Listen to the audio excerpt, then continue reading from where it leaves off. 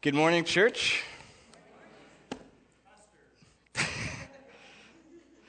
So, three young fathers were waiting in a waiting room. Their wives were going into labor and stuff, so they were waiting.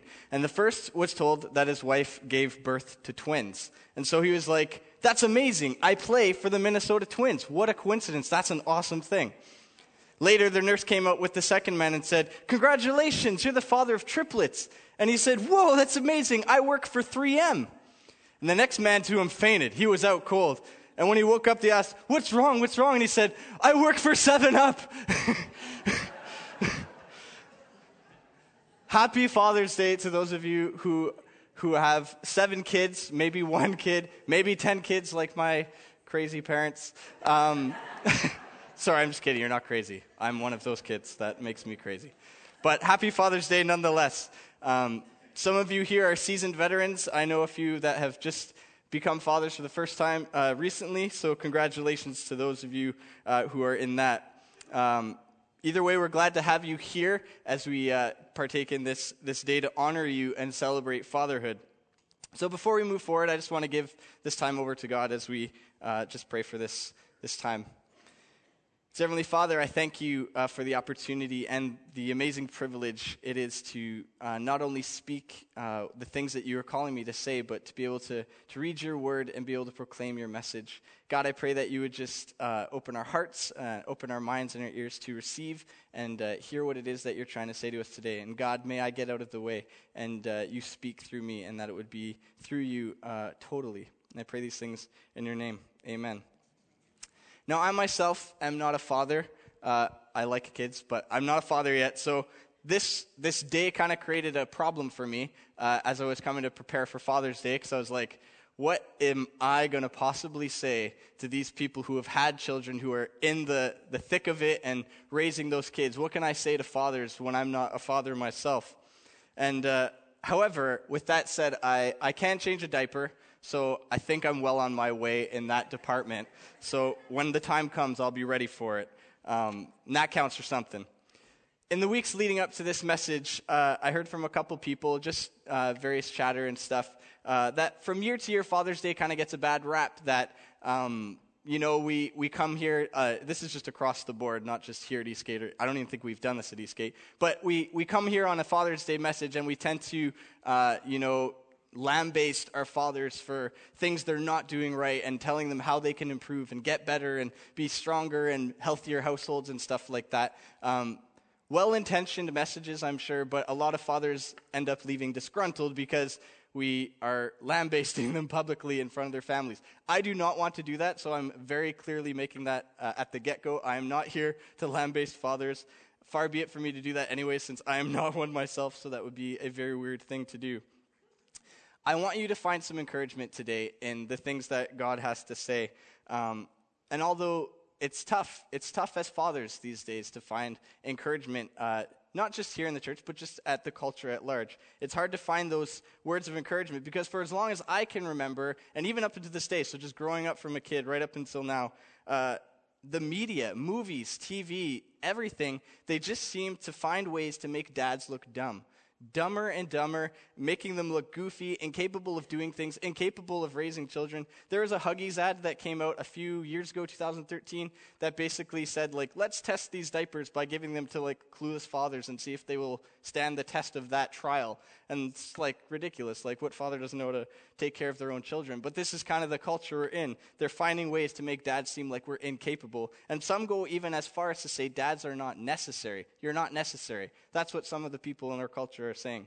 And dads get kind of pushed around left, right, and center in that regard. A young boy lived in the country. It's just a countryside. His family had to use an outhouse, which the young boy hated. He hated this outhouse. It was hot in the summer, cold in the winter, super stinky, just not a great place to go to the bathroom. The outhouse was located near the creek, so the boy decided that he would push it in the water. The waters had risen, and he saw a great opportunity. He's like, I'm going to get rid of this thing. So he pushed it in the water and hoped that it would go away after a spring rain. Later that night, his dad told him that he and the boy needed to take a trip to the woodshed. And for this boy, he knew what a trip to the woodshed meant. He knew that meant punishment. Something was coming his way. And he asked his father why, to which his dad replied, because I think that someone was you. Someone pushed that outhouse into the water, and I'm pretty sure it was you." The boy responded that it was. "Yeah, it was me, Dad." Then he added, "Remember when George Washington's father asked him if he had chopped down the cherry tree? He didn't get into trouble because he told the truth." "That's correct," the dad said, "but his father was not in the tree when he cut it down."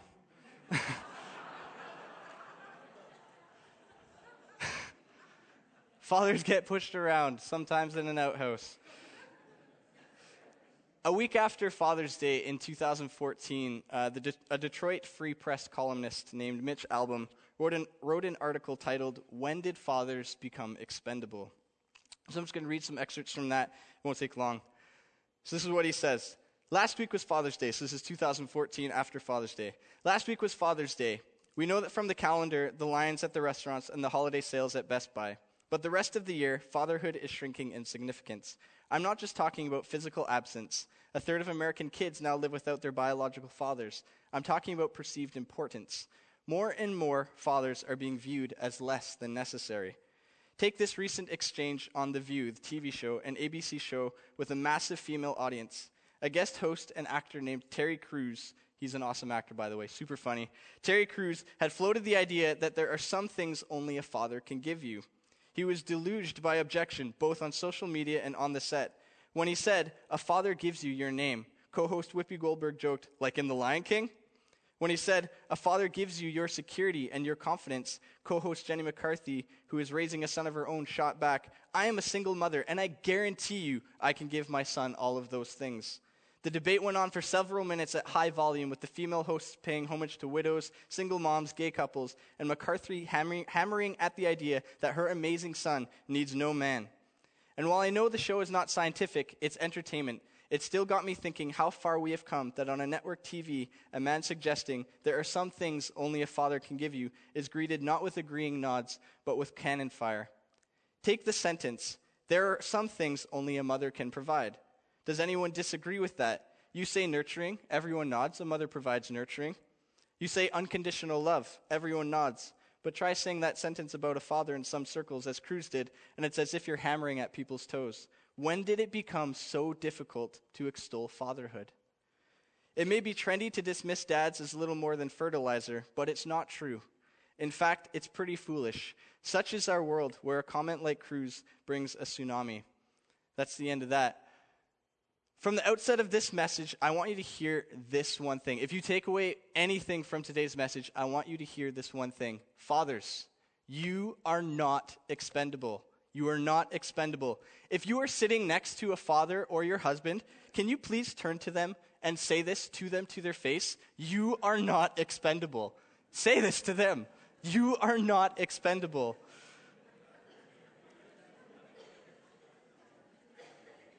Dads, you were created by God. You were created by God. And as such, you and all of us, as people created by God, have the awesome privilege of being made in His image. You are made in the image of God. God created you with all of your gifts, all of your talents, abilities, all the qualities that make you, you.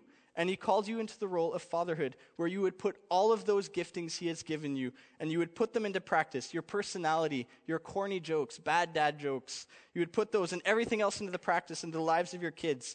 And God didn't give you all of those things just so you could be some bystander or expendable parent who just kind of shows up and is sort of there but not. That's not what God created you for.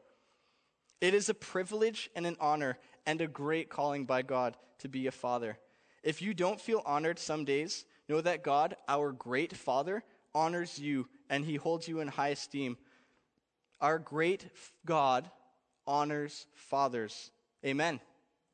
Amen.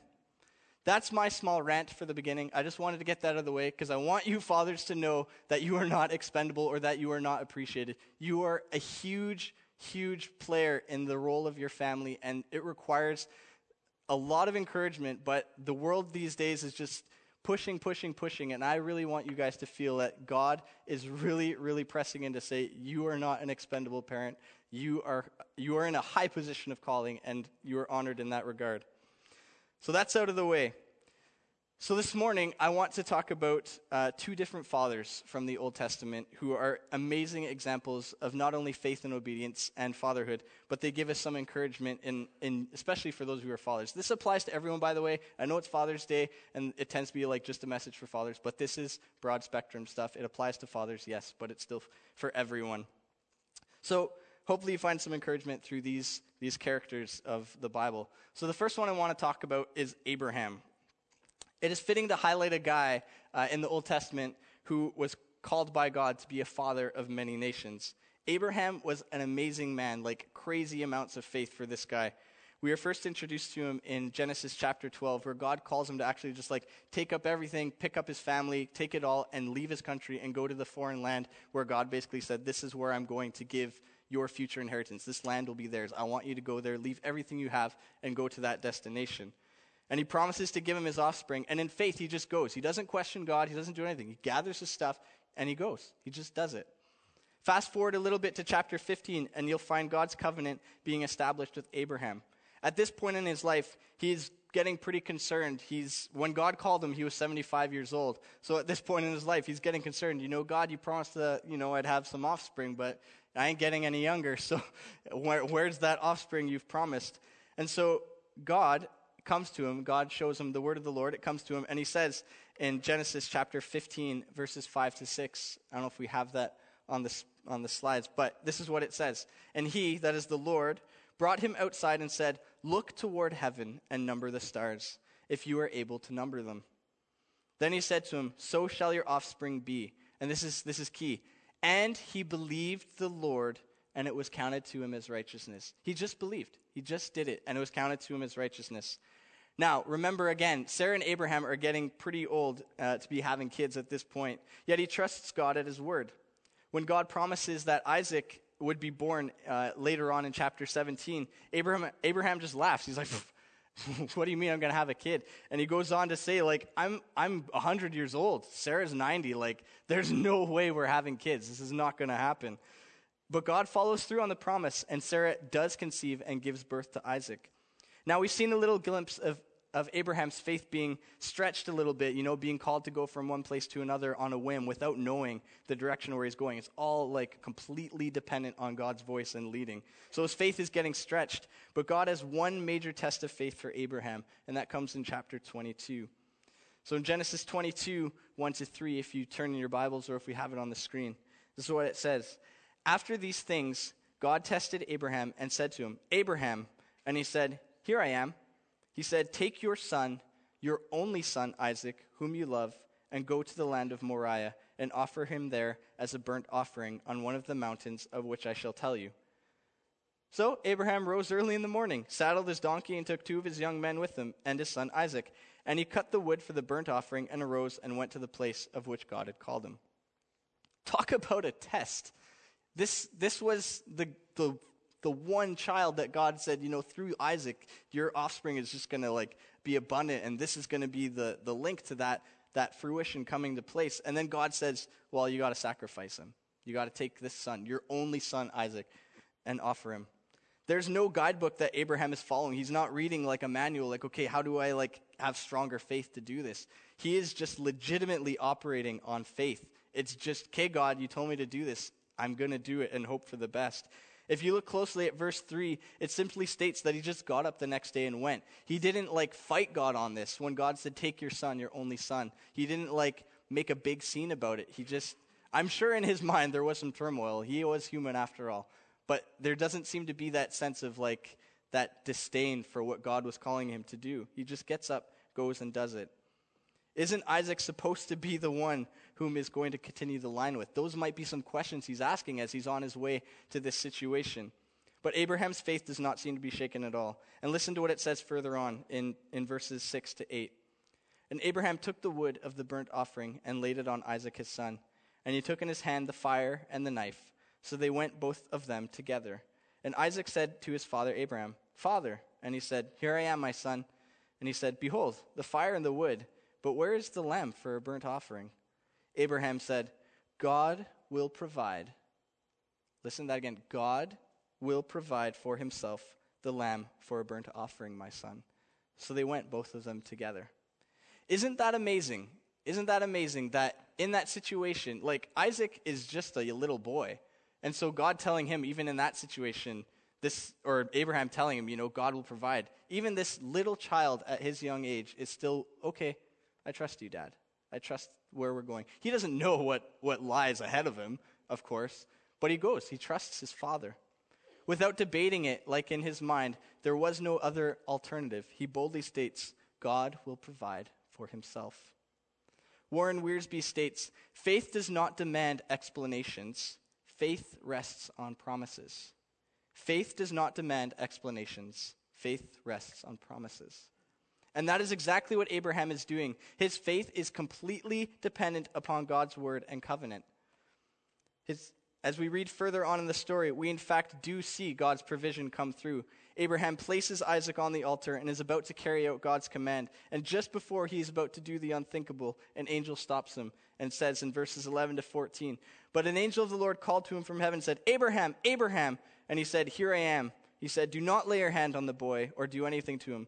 For now I know that you fear God, seeing you have not withheld your son, your only son, from me.'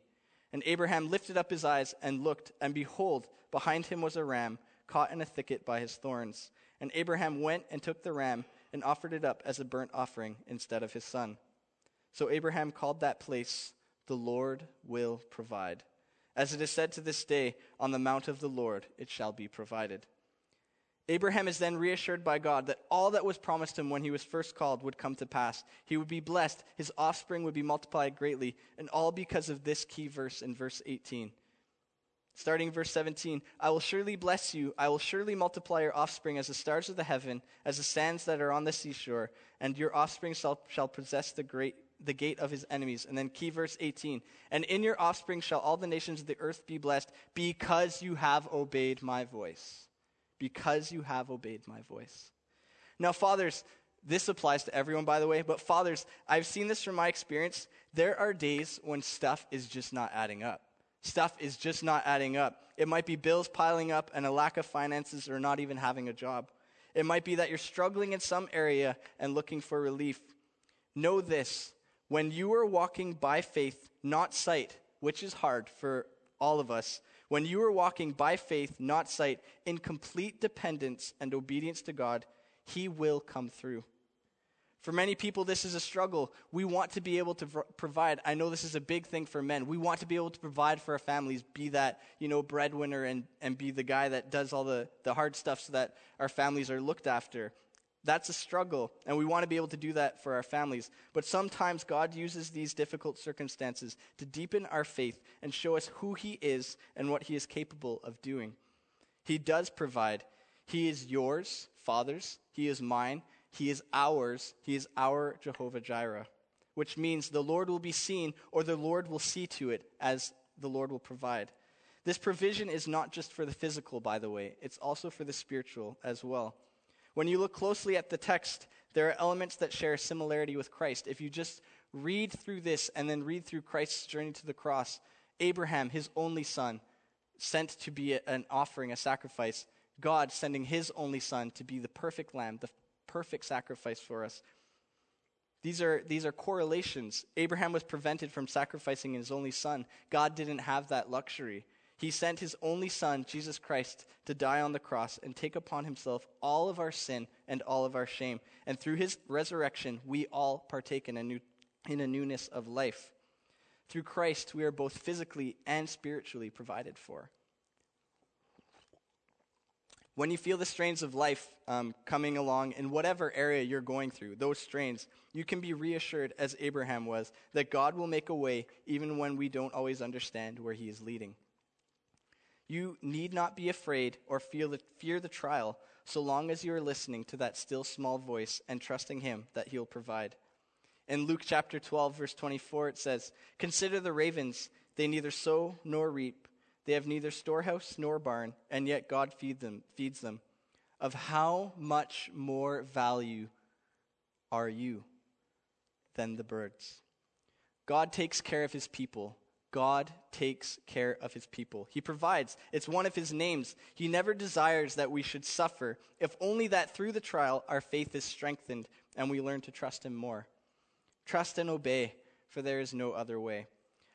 Now, I don't say these things because I don't think you are trusting and obeying, but we all need the reminder that God does indeed want to help us in our times of need. It's a fresh reminder to say, hey, maybe you're going through something. Lean in. Trust in the Lord that he'll provide for whatever situation you are going through. So that's Abraham. The next man I want to look at is the man, and his name is David.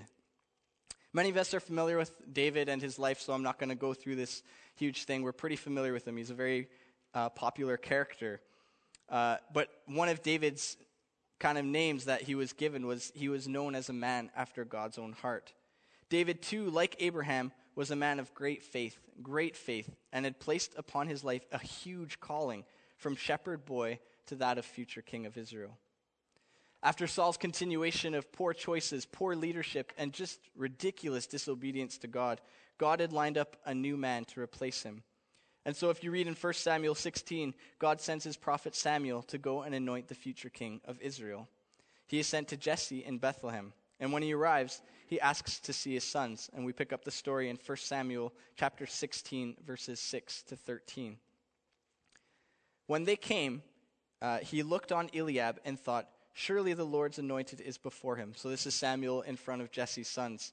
But the Lord said to Samuel, do not look on his appearance or on the height of his stature, because I have rejected him. For the Lord sees not as a man sees. Man looks on the outward appearance, but the Lord looks on the heart. Then Jesse called Abinadab and made him pass before Samuel. And he said, neither has the Lord chosen this one. Then Jesse made Shammah pass by, and he said, neither has the Lord chosen this one. And Jesse made 7 of his sons pass before Samuel. And Samuel said to Jesse, the Lord has not chosen these. Then Samuel said to Jesse, are all of your sons here? Are all of them here? And he said, well, there remains yet the youngest. But behold, he is keeping the sheep. And Samuel said to Jesse, send and get him, for we will not sit down till he comes.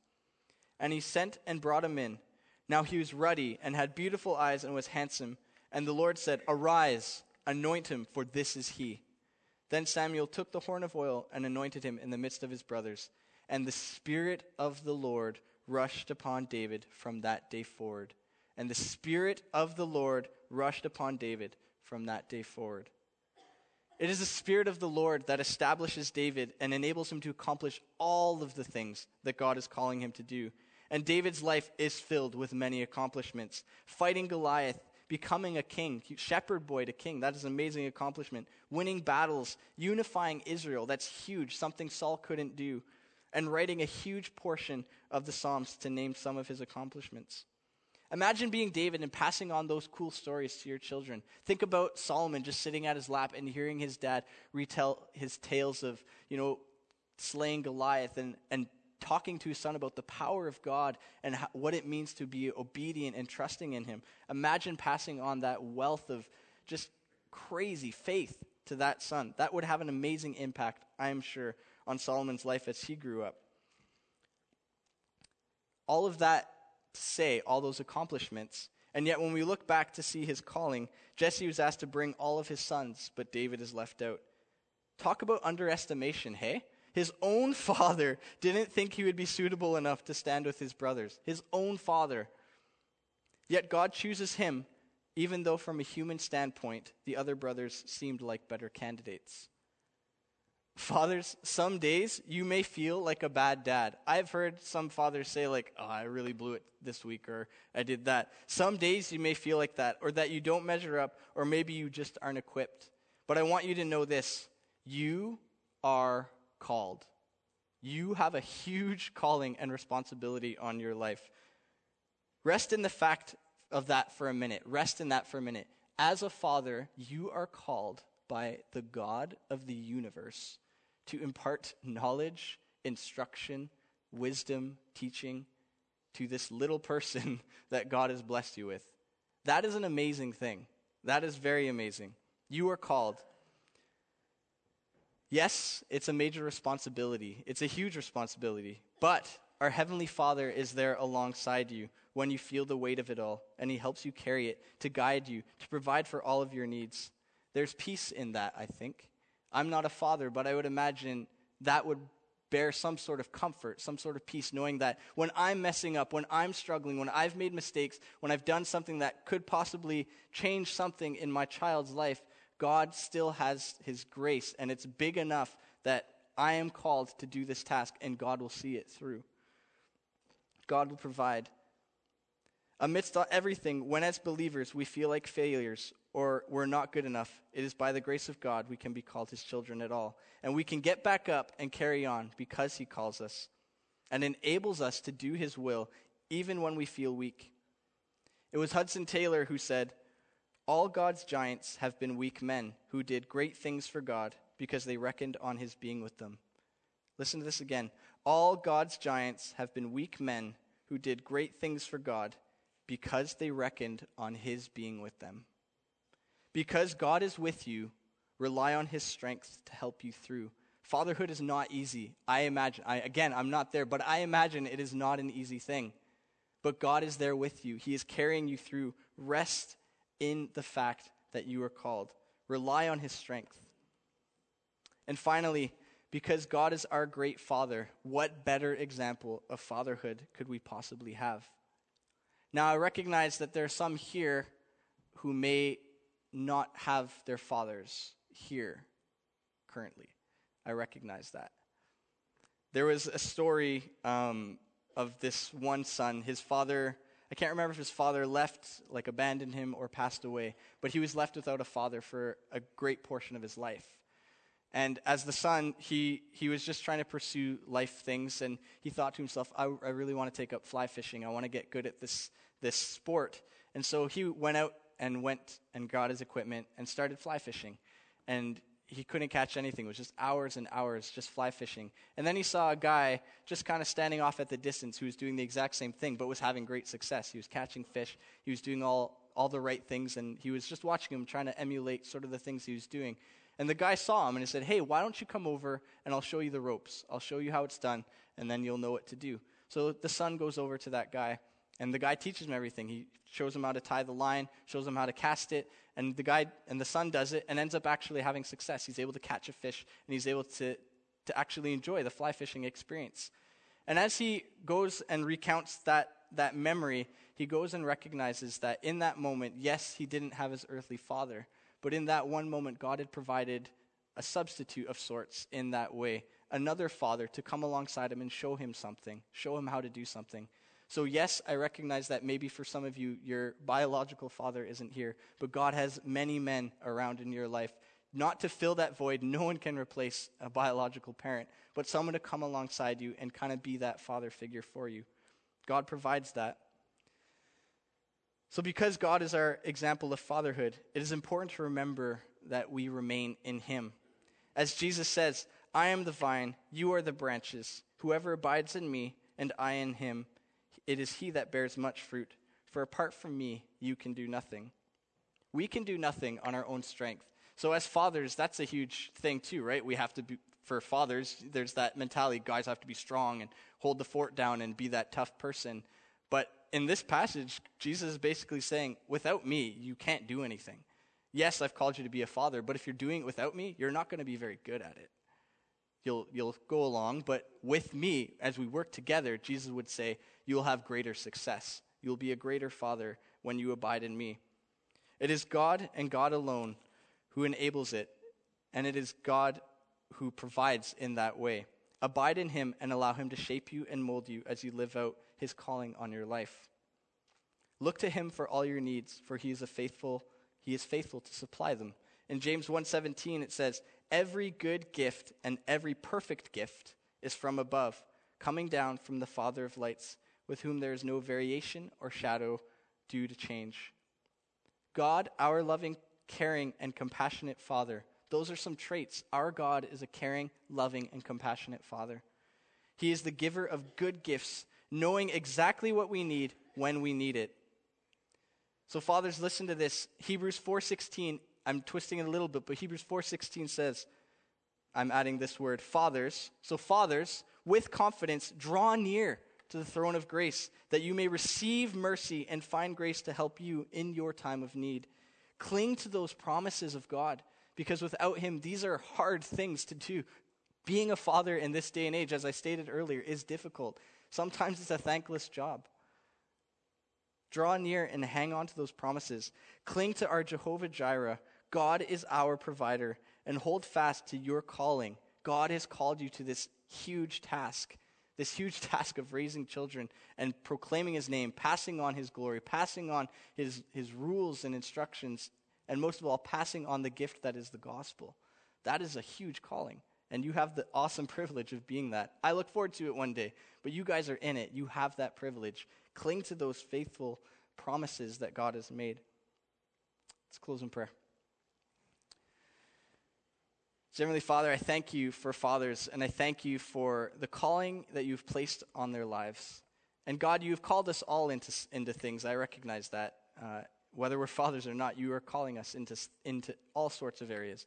So God, I pray that as our fathers are highlighted today, honored and thanked, God, I pray that they would feel that honor and appreciation for their roles as fathers in the lives of their families. And God, I pray for those who are struggling this day with a loss of their father. God, may you fill that void. May you bring comfort and peace this day to those who may be wrestling with that a little bit. And God, may you just pour your compassion into those hearts of those people who are wrestling with that. I pray these things in your name. Amen.